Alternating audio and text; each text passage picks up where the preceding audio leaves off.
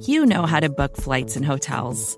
All you're missing is a tool to help you plan that unbelievable travel experience. That's why you need Viator. Book guided tours, excursions, and more in one place. There are over 300,000 travel experiences to choose from, so you can find something for everyone. And Viator offers free cancellation and 24/7 customer support for worry-free travel. Download the Viator app now and use code Viator10 for 10% off your first booking in the app. Find travel experiences for you. Do more with Viator. What's going on, everyone? Welcome to the Chris and Nick Show here on Big Blue View Radio. I am one of the hosts, Nick Filato, joined by Chris Flum. And today, Chris, it is draft week, so we have some dueling mock drafts that we want to go over together. But before we get into that, Chris, how are you doing today? I'm doing pretty good. I mean, it's a Monday. How good can you be doing on a Monday, even for draft week?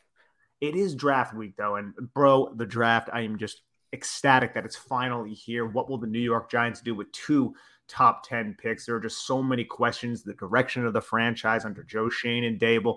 So many questions that need to be answered. And we're going to have a little bit of clarity come Thursday, Friday, Saturday. And you know what we're going to be doing? We're going to be covering it extensively here at Big Blue View. Oh, yeah, very extensively. We already have a plan of action worked out for the week. Got this podcast. You folks will be getting plenty of us after the draft. And, you know, we've got a lot planned. It's going to be great, but I think we should get into these two mock drafts, Chris. So we each did a mock draft on the simulator. What is it, Chris? The NFL mock draft. It wasn't some of the ones I've ever used before, to be honest. Yeah, same here, but it happens to be Ed's favorite one. So why not? We'll just go with Fearless Leader. Go with the Fearless Leader. It's NFL Mock Draft Simulator. You want to be the GM, you use this one according to their advertising. So we started this off, and I guess I'll go first, Chris, because mine's not as creative as yours. There are trades. I decided not to do any trades in mine after doing a couple trial runs. It's just getting very, very greedy. I can sit there for hours doing it. So I just sat there at 5. And I landed Charles Cross, and it's not something that I necessarily was in love with, but it was something that in my hand was kind of forced because Ike Ekwonu and Evan Neal were both off the board at this point of the draft for me. The draft order went Aiden Hutchinson, Kayvon Thibodeau, Evan Neal to Houston, and then Ekwonu to the Jets. And that's something that can realistically happen, or at least something like that. Maybe it's Trayvon Walker instead of Kayvon Thibodeau. So I was sitting there at 5, and even if I was trading, I don't know if I want to trade that pick if I do believe that those 3 tackles are the top tackles in the draft. Yeah, that's something our two mocks had in common. I had Evan Neal and Ike Ekwonu off the board when it was my pick at 5th overall as well. But I did go for trades with my mock draft. I only did one, and I wound up trading the 5th overall pick. I passed on Charles Cross, but I did so. There was a reason. There's a method to my madness. And, if you go on Big Blue View, you can see I put out a Velociraptors corner, basically looking at the rationale behind trading down and why it is generally a good idea for a team to trade back. The big underlying point of it is that the difference between a high pick in a round and a lower pick in that same round isn't so great as your odds of getting a hit with multiple picks. Now, I wound up making my trade with the Pittsburgh Steelers, dropping from 5 all the way down to 20. But in doing so, I pick up a 2023 first round pick and a 2023 second round pick. So I am taking that current value and rolling it over into future value. So the Giants will have multiple first round picks this year, multiple third round picks this year. Next year, they would have multiple first round picks, multiple second round picks. Yeah, I wanted to set the franchise up with either the possibility to keep adding talent in the high rounds next year, or with the chips to trade up if they need to go get a quarterback, which, let's be honest, that is the only reason to ever trade up. Other teams have traded up for non-quarterbacks before, but just from a pure value perspective, if you're going to trade up, it should be for a quarterback. So the first pick I made was 7th overall, and I wound up getting Kyle Hamilton. I the Pittsburgh Steelers actually wound up taking Cross. I did it with the understanding that they would take Malik Willis. Willis went 6 to the Panthers. Sometimes draft simulators can be weird. But in this case, I had the choice of Kyle Hamilton or Sauce Gardner. I decided to go with the safety, and that's because I really like the cornerback depth in this draft class. I figured I could get another good cornerback a little bit later in the draft, and the difference between Sauce and the rest of the corners in this draft isn't as great as the difference between Hamilton and the rest of the safeties. And oh, by the way, the Giants only have 2 safeties right now. I do not want to see Brian Lewerke playing safety in an actual game. Did you say Brian Lewerke? That's hilarious.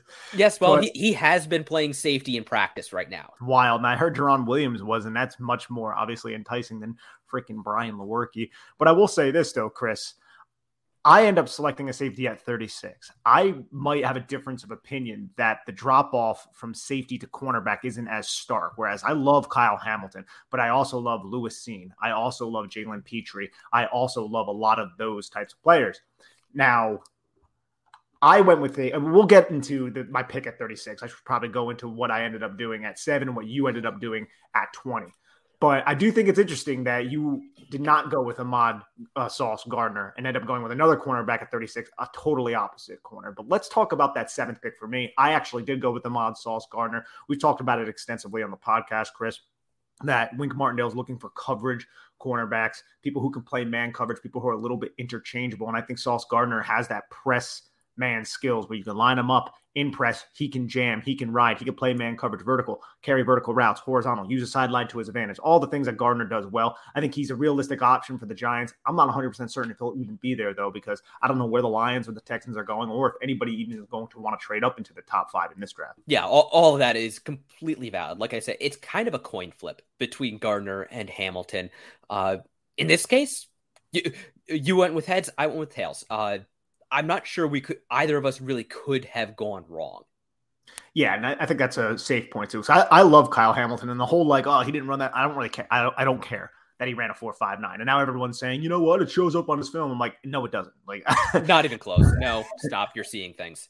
I'm hearing reputable people say this, and I'm like, I don't know what you're talking about. And I think Kyle Hamilton does have some limitations, maybe, in terms of can he cover smaller slot receivers? Can he drop down the slot and play man coverage?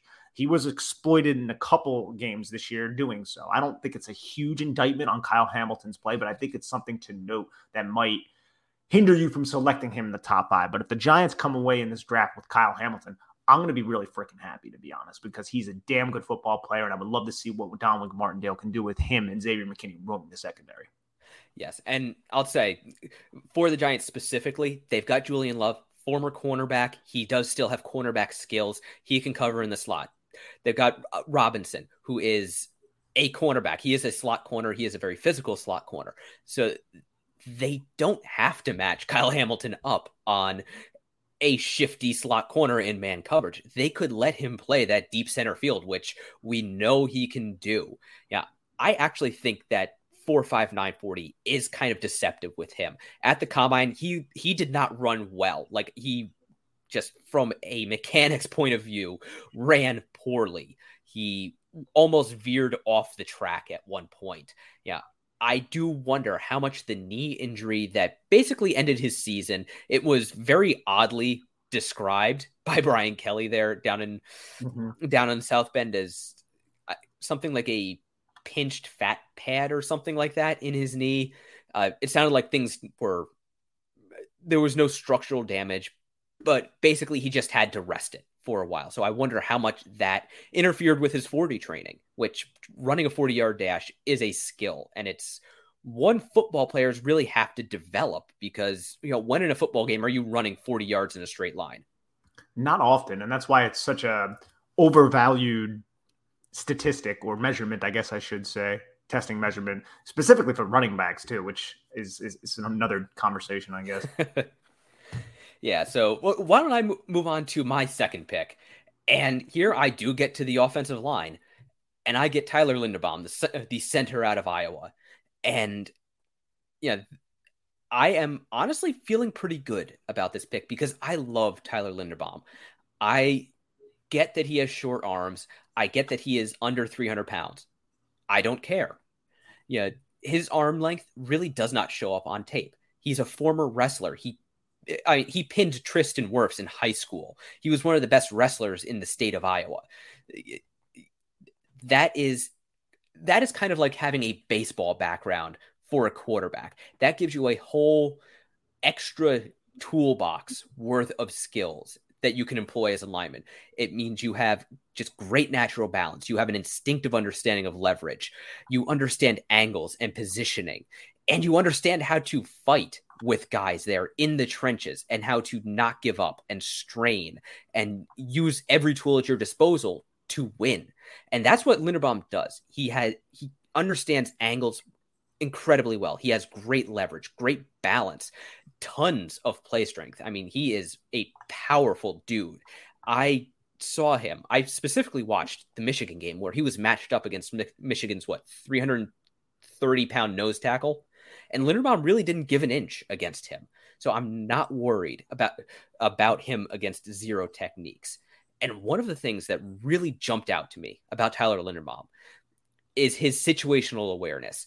It's something I haven't really seen in a lineman since Quentin Nelson, where Nelson had a rep, I think it was against Georgia back in college, where he picked up a blitzer who was coming from the second level without ever really looking at him. And that was a thing I saw Linderbaum do. You watch the stripe on his helmet, and he is engaged with his man. And then all of a sudden, he sticks out an arm and just blows up a linebacker blitz without his helmet ever even turning. The peripheral vision, the hand-eye coordination, the play strength, and just that kind of instinctive awareness is incredibly impressive to me. I'm a big Tyler Linderbaum fan from everything that I've seen. I didn't end up doing an evaluation on him. I feel like I'm a little bit more concerned with power strength at the point of attack than maybe you are, but I don't still think it was a huge deficient part of his game. I think these short arms might hurt him at the next level. But man, when you just watch him, and I think you wax poetic about him well, watch him run block. He's one of the most athletic and just efficient run blockers you're ever going to see on those duo combo type blocks up to the second level, something Iowa runs quite often. He chips, stops, and then just goes and locates, cuts the angle off of the linebacker and eliminates him from the play. Not to mention he drives his feet through contact well. I'm a big Linderbaum fan. I do think those short arms and the overall weight of him is probably going to push him down to like the 20s, which is kind of ridiculous when you think about it. But I definitely think he becomes an option for the New York Giants if they were to execute this trade with the Pittsburgh Steelers. Yeah. I got him at 20, and that I really feel like I got very good value with that. And like you talk about the athleticism, the agility, even if he can't match up on somebody, one-on-one match power with power, he still has the feet and the agility to gain half-man leverage on him. And that's the thing we saw Weston Richburg do quite a bit when he was with the Giants. I mean, he beat Snacks Harrison at nose tackle by gaining half-man leverage and just out-angling him. And if you're going to run zone concepts, man, you can have him go from a center and literally reach block like a 4-eye. He's going to be able to do that. Absolutely. As long as it's not and this is where like the concern is, if he's going up against some of these dudes who are inside with like 34 plus inch arms, that's where, and they're also good football players. That's where it can get a little bit tricky for him because his arms are pretty short. And I think that's a realistic concern that he's going to have to overcome at the next level. It is. But again, what do the Giants have at center? Yeah, John Feliciano, which I'm excited for, But seriously, they're going to be looking for interior offensive linemen, and I honestly wish I addressed it a little bit more in this draft. It just didn't fall that way for me. So I'll move on to my 36th pick, and I went with this player mostly because he's a value. Now, so far in this mock draft, I have Charles Cross out of Mississippi State, the offensive tackle, Ahmad Sauce Gardner out of Cincinnati, the cornerback, and I went with secondary again here, and that is Daxton Hill, the safety out of Michigan. He's not a traditional type of safety. In Mike McDonald's defense this last year, he played a lot of overhang, a lot of nickel type of looks. So basically like a slot defender, and I honestly think he has the line of scrimmage skills, the athletic ability, the man coverage skills, all of the nuanced skills for the cornerback position to play cornerback as a safety. He's designated as a safety. I mean, when he played in Don Brown's defense, he played a lot more too high. He can play post, I think, which is, middle of the field, close, center field type of look. I think Daxton Hill's an excellent football player. I don't think there's any chance that he's going to fall to 36. And when he was there, I just said, I have to select this guy and give Dominic Martindale another asset in terms of man coverage ability, in terms of excellent blitzing, in terms of I'm not going to be a liability in run support, in terms of I am such a quick processor that I'm going to read the route combinations and react accordingly. All those things are Daxton Hill. Don't think he's going to be here. Had to select him here at 36, though. Yeah, if I had gone for Sauce Gardner at 7th overall, nabbing Hill at 36 is the dream. Like, that is just, the draft gods are smiling upon you right there. Yeah, and I think it is significant that the Michigan defense basically was based on Martindale's defense, what he ran in Baltimore. Michigan's new defensive coordinator there, he got his start in Baltimore. And, Hill would already come in knowing the language and being able to play in that style of defense. And he could be something like a Tyrann Mathieu, Troy Polamalu type player in the NFL.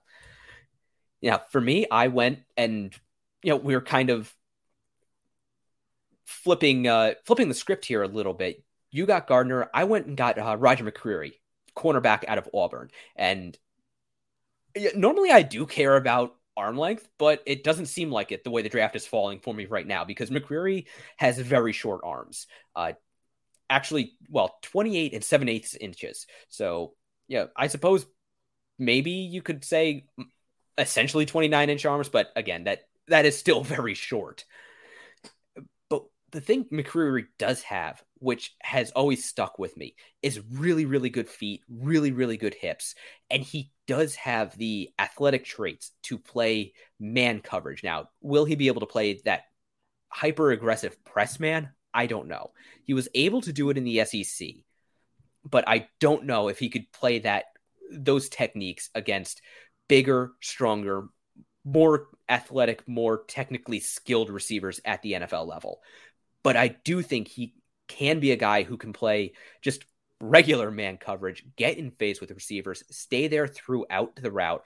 And I do like how he uses the sideline as an extra defender.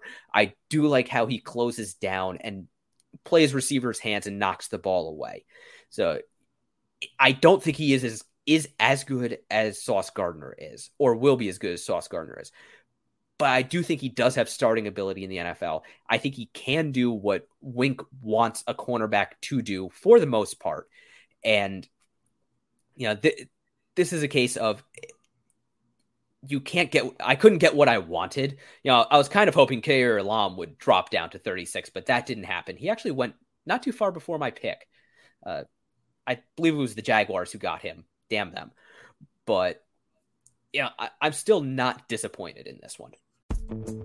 Vacations can be tricky. You already know how to book flights and hotels, but now the only thing you're missing is, the actual travel experience. Because is it really a vacation if you're just sitting around like you would at home? You need a tool to get the most out of your time away. That's where Viator steps in. You can book guided tours, activities, excursions, and more in one place to make your trip truly unforgettable. Viator has over 300,000 travel experiences to choose from. Everything from simple tours to extreme adventures and all the niche, interesting stuff in between. So you can plan something that everyone you're traveling with will enjoy. Real traveler reviews give the inside scoop from people who already been on the experiences you're considering, so you can plan with confidence. Free cancellation helps you plan for the unexpected. And 24/7 customer support means you can travel worry-free. Download the Viator app now and use code Viator10 for 10% off your first booking in the app. Find travel experiences for you. Do more with Viator. Yeah, I'm a big Roger McCreary fan. But I got to ask you right now, Chris, though. Would you rather have Ahmad Gardner and Daxton Hill or Kyle Hamilton and Roger McCreary? It's tough, right? It is. I just got done saying Sauce Gardner and Hill are the dream. But like you, I do not expect Dax Hill to drop down and fall out of the first round. And if he does, I expect him to be snapped up right at the top of the second. So I would say mine might be a little bit more realistic. Yeah, I think so. I'm interested in this overall team building philosophy of going after the secondary pieces, which really jives with what Don McMartindale wants. That's the third time I said his full name like that. But let's move on to the 67th pick, Chris, because we each target the linebacker position, but we each go in different directions. And the linebacker that I actually chose over the guy that you went with. And we'll go over Leo Chenal, who is the linebacker that I chose. He's a little bit stiff in space. It's one of the concerns that I have. But in terms of coming downhill and blitzing and just being an absolute menace in terms of run support in the box, there's few linebackers that are better than Leo Chenal. He's also a younger type of player who's about 250 pounds with elite athletic traits. Now, I would say I didn't see him play to the overall athletic ability that he showed at the combine, mainly just because he was a little stiff dropping back into coverage. But I think he is the cookie cutter fit for a player to come into this system and thrive as a blitzing linebacker between the tackles and also on the outside if you want to align him out there. So getting him at 67 is something where I'm comfortable with making that selection for Leo Chenal out of Wisconsin. Yeah, I was actually faced with the same decision between Leo Chenal, and I went with Troy Anderson out of Montana State. Small school kid, but again, another elite athlete. Anderson doesn't quite have Chenal's size. Anderson is, I believe, 6'3", 243, so he's a little bit longer, a little bit leaner. He is very, very fast. Ran a 4.42 at the combine, and he plays to that speed on tape. He is just all over the field. Yeah, I am kind of looking at this as Anderson could be a guy who can help cover the middle of the field, which is an area where the Giants have struggled for, I don't know, what decade is it now? They have been looking for that real long-term answer at Mike linebacker since Antonio Pierce retired. And frankly, AP got a lot done with his head, but a lot of his game was between the ears because he was not an athletic linebacker. And he probably would have gotten eaten alive with the way offenses employ speed today. Anderson is not. His athletic comparison is Luke Kuechly, and he is a former quarterback, All-American quarterback, academic Heisman Trophy finalist. He is a very, very smart player. He's still kind of developing and settling into being a full-time linebacker, so I think the sky is kind of the limit with his upside. And I think he could be developed as that Mike linebacker, the kind of quarterback of the defense. And I think having him be able to be a rangy sideline to sideline linebacker could free up blitzers from elsewhere in that back seven. So I think we have the same idea, but are just coming at it from slightly different angles. And I would not have a problem with Chenal either. I love him too. And I wouldn't have a problem with Troy Anderson because this is somebody who has all the length in the world that you want for a modern linebacker to close throwing windows, to be able to cover the number 3 wide receiver in 3-by-1 sets up, robot, locate him and then squeeze him to the safeties up in the middle of the field. I think he has all the movement skills to do that. It's just he's coming from a small level of competition. I love Troy Anderson and that length. Speaking of length, Chris, you went with somebody at pick 81 who is a long tight end. And I just got to look at you, man. You got these guys with Tyrannosaurus Rex arms, and you got these absolute just trees with huge branches attached to their torso, dude. So speak on your 81st pick. Okay, so I don't think we would disagree that the Giants offense needs help. They need all of the help they can get pretty much everywhere, at every single position. And the thing that has bugged me most of all about the Giants offense is that they cannot get the ball in the end zone.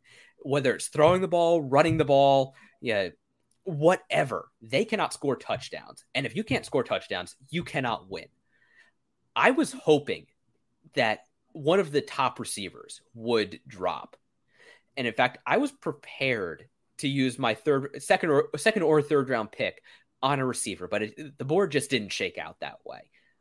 So I went with one of the top receiving tight ends in the draft. My thinking is Mike Kafka has had Travis Kelce at his disposal since he joined the Chiefs in 2017. He knows what a great receiving tight end can do for an offense and do to a defense. And Dulcich is probably the best receiving tight end, just pure receiving tight end in this draft class. He's tall, he's long, he's got good speed. He knows how to attack zone coverages. He can beat man coverage, and he can get the ball in the end zone. And, Brian Daboll did not use tight ends very much in Buffalo. In fact, he loved the last 2 years to use 4 receiver sets. However, his thing is flexibility. He really tries to tailor his offense, his play calls to his personnel. So in this case, I'm actually kind of looking at Kyle Shanahan and the way he uses heavy sets to influence the defense, to force them into big, heavy, slow base packages, and then throw the ball to Kittle and Kyle Juszczyk. And in this case, that's kind of what I'm envisioning with the Giants, where, okay, the receivers, the depth in the receiving core is, we'll say, iffy. They've got injury problems. They've got production problems. So I will get tight ends, and I will force defenses into big, heavy packages where they have to guard against the run, and I will throw it over their heads. Blocking is a problem for Dulcich, but you know what? You can scheme around that. And this is the area of the draft where I'm comfortable with going with a tight end. And the fact that Jeremy Ruckert was there at 81 still, I felt comfortable. Now, I looked around, I looked at edge because I did not really address edge in this mock draft to get a later pick, and I really wanted to, but like you said earlier, the board just didn't shake out that way. So I went with Jeremy Ruckert here out of Ohio State. This is somebody who didn't have that much production, but he shows soft hands, nuanced route running. I feel like he's a good overall athlete, and he's somebody who will lose slowly enough to be an effective Y blocking tight end at the next level. I don't think he's a dynamic player as of right now. I still think we haven't seen his best football yet, but I'm willing to take this selection at 81. He doesn't have to be pigeonholed and forced to start right away with the Giants getting Jordan Akins and having Ricky Seals-Jones. But I think this would be a pick who would play a lot of snaps in his first contract and be an effective player with receiving upside that we might not have seen yet. So I went with Ruckert at 81. Yeah, I wouldn't have a problem with that either. I really do like Jeremy Ruckert. I think he was underutilized in that Ohio State offense, although considering the receivers they have that CJ Stroud had at his disposal, I can't blame them. I mean, when Jameson Williams has to leave to go to Alabama looking for playing time, I get it. I get how Jeremy Ruckert could be your 4th option. Yeah, definitely. And I'm going to get into my 4th round pick, and then we'll go into yours because yours is very interesting and the mindset behind it. And I really want to talk about that. So at 112, I went Tyquan Thornton. This is a wide receiver out of Baylor, the one who ran the fastest 40-yard dash this year in a 4.2s. Now, he's more than just speed, though. And I watched this film and I came away really, really impressed with his ability to throttle down, his ability to release off the line of scrimmage. There was this touchdown catch that he had against Oklahoma State and Oklahoma. The one against Oklahoma was a fade route against press coverage, and he absolutely just made the Oklahoma cornerback look like a fool. I feel like there is a lot of upside here with somebody with this type of speed. Now, he has like Will Fuller hands. They're like less than 9 inches. They're very, very small hands. But other than that, man, I see a really, really talented player who goes up, climbs the proverbial ladder, makes catches away from his frame, and one that I'm pretty shocked we don't hear about a little bit more now. So at this area of the draft, I'm okay with rolling the dice on a Tyquan Thornton. But let's get into your 112th pick. Okay, so I have heard Giants fans screaming at me already. My mock draft hasn't even dropped yet as we are recording this about not drafting an offensive tackle. Obviously, the Giants need an offensive tackle. I was able to get one of the guys I was comfortable passing on Charles Cross for, and that is Max Mitchell out of Louisiana Lafayette. Now, Mitchell has been flying under the radar big time, and I might be his biggest fan, but to me, he is the best pass protector in this draft, or at least the best pass protector whose name is not Evan Neal, because, Neal is my highest graded offensive lineman. He does pretty much everything except block into the B gap well. Yeah, but for Max Mitchell, he has a lot of starts under his belt. He has starts at left tackle. He has starts at right tackle. He has traded positions mid-game and not missed a beat. And to me, that is incredibly impressive because that is not an easy thing to do, to basically completely mirror your technique mid-game. No practice, no warm-up reps or anything, just on one snap, you're left tackle. There's an injury. On the next snap, you are right tackle and playing at a high level. Yeah, Mitchell has, to me, great feet. He's a natural knee bender, good hip level, good pad level, good leverage. His arms are long enough. I believe they're 33 and a half inches. Not ideal, but not bad either. He's, I believe, 6'6", so he's got adequate length. He's got enough play strength to anchor and recover against a bull rush. He isn't a great run blocker, but he can work in those outside zone schemes or inside zone schemes, although I don't recall Louisiana using a ton of those. And to me, even if he doesn't make the transition to the NFL as a starter, you still have a good swing tackle, and those guys are still valuable. But I do believe he does have starters upside. I think he could, with some development, I'd like to see him, carry his hands a little bit higher in his pass sets, keep those elbows tucked in nice and close and be more aggressive shooting out his hands. But I think with some development, he could be a David Bakhtiari type find in the mid rounds, where if you look at the strengths of his game, they translate well to being a pass protecting offensive tackle at the NFL level. Chris, I'm sure that everybody who will see this mock draft will totally accept the fact that you waited till 112 to select a right tackle. Absolutely. Although I have to say, if this was on draft day, I might have put in this pick in the third round. Now, I'd have to go back and look at the draft to see if one of the other guys, like a Bernard Ryman or an Abraham Lucas, was available in the third round, because I might have picked one of those guys over Max Mitchell. But just the way the board shook out, I got one of the guys I was eyeing as a not even contingency plan, but just as an option as a potential target with my trade back. And I was able to get him at the top of the fourth round. I might have put in this pick in reality, just to make sure I got my guy, I might have put in this pick at 81st overall. So if the Giants do go tackle, which it seems pretty likely they're going to go tackle somewhere in the first round, you would totally be completely fine with them coming back here at 112 and getting Max Mitchell and just beefing up the offensive tackle room. Absolutely 100%. We have seen the Giants multiple times over the last decade and a half scrambling because they had an injury and they just did not have the depth. And depth is a problem for every single offensive line. And if you have a swing tackle who is capable of starting at either left or right tackle, you have an absolute treasure on your roster.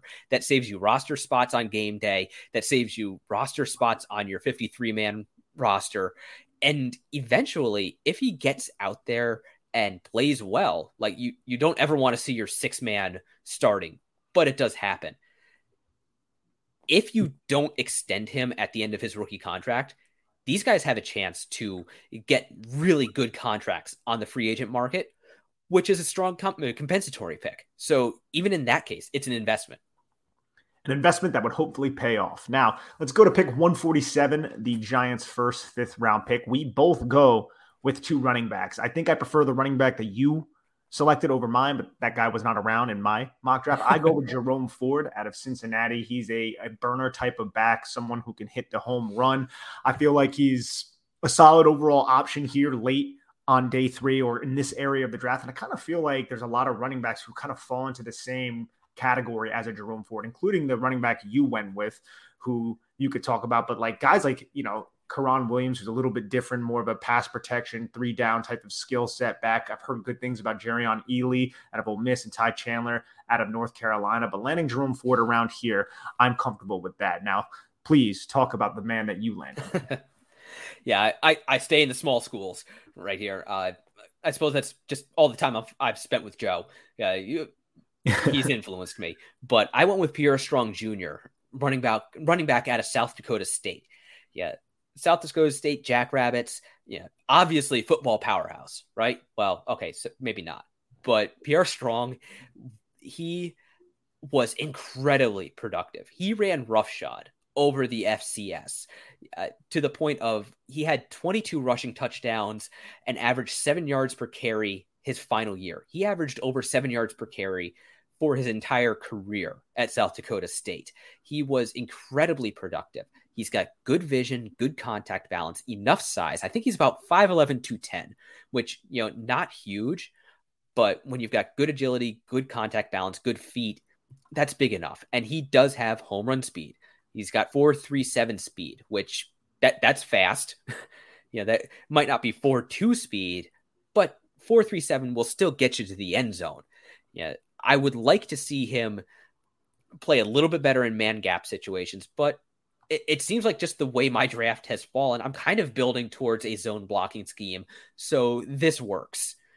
And I would like to see him get more comfortable as a receiver, but South Dakota State didn't throw the ball much. So I can kind of understand that when you could just hand it to Pierre Strong and he's going to pick up 7 yards. Strong, he's a solid player from everything that I've seen. Let's round the last two picks out, the 5th and 6th round pick, 173 and 182. The two players that I went with was Tyreke Smith, the edge out of Ohio State, and Cade Mays, the interior offensive lineman out of Tennessee. Look, I wanted to get edge here, and there just weren't any value whenever I selected, so I just did not do it. I would have went with either, I believe, Ebiketie was on the board at 36, which is where I wanted to go, but I couldn't pass Daxton Hill, the safety out of Michigan. So I address edge here, Tyreke Smith. I mean, I've waited a while, but this is somebody who is more of a designated pass rusher, had over 30 pressures the last 2 seasons there at Ohio State in kind of a situational type of role. When he went down to the Senior Bowl, I actually felt like he was pretty solid down there, getting into it with Trevor Penning a bunch of different times. I believe he was one of the ones fighting with Trevor Penning, but he's not the most dynamic or the most explosive, but I feel like he uses his hands well to kind of corner and get into the pocket once he gets to the outside shoulder up the pass rushing arc. Has a solid first step, I would say. So I liked the value of Smith at this area of the draft. And the Mays is just a developmental type of interior offensive lineman, somebody Knoxville born and bred, ended up going to UT. Shouldn't be relied on to start, but somebody to just develop who has solid length, 34 plus inch arms, 10-inch hands. So I didn't hate that pick at this point of the draft. But again, these are people who would have to probably fight to make the 53-man roster. Maybe not Tyreke Smith, but Cade Mays a little bit, depending on who else the Giants would get in undrafted free agency. But what do you feel about those two picks? And then please talk about your final 2 picks. Yeah, I actually like Tyreke Smith. I looked at him a couple times over the course of my draft, and I just wound up going elsewhere. But Smith would be a good edge, I think, for Wink Martindale, especially where you got him. The bottom of round 5.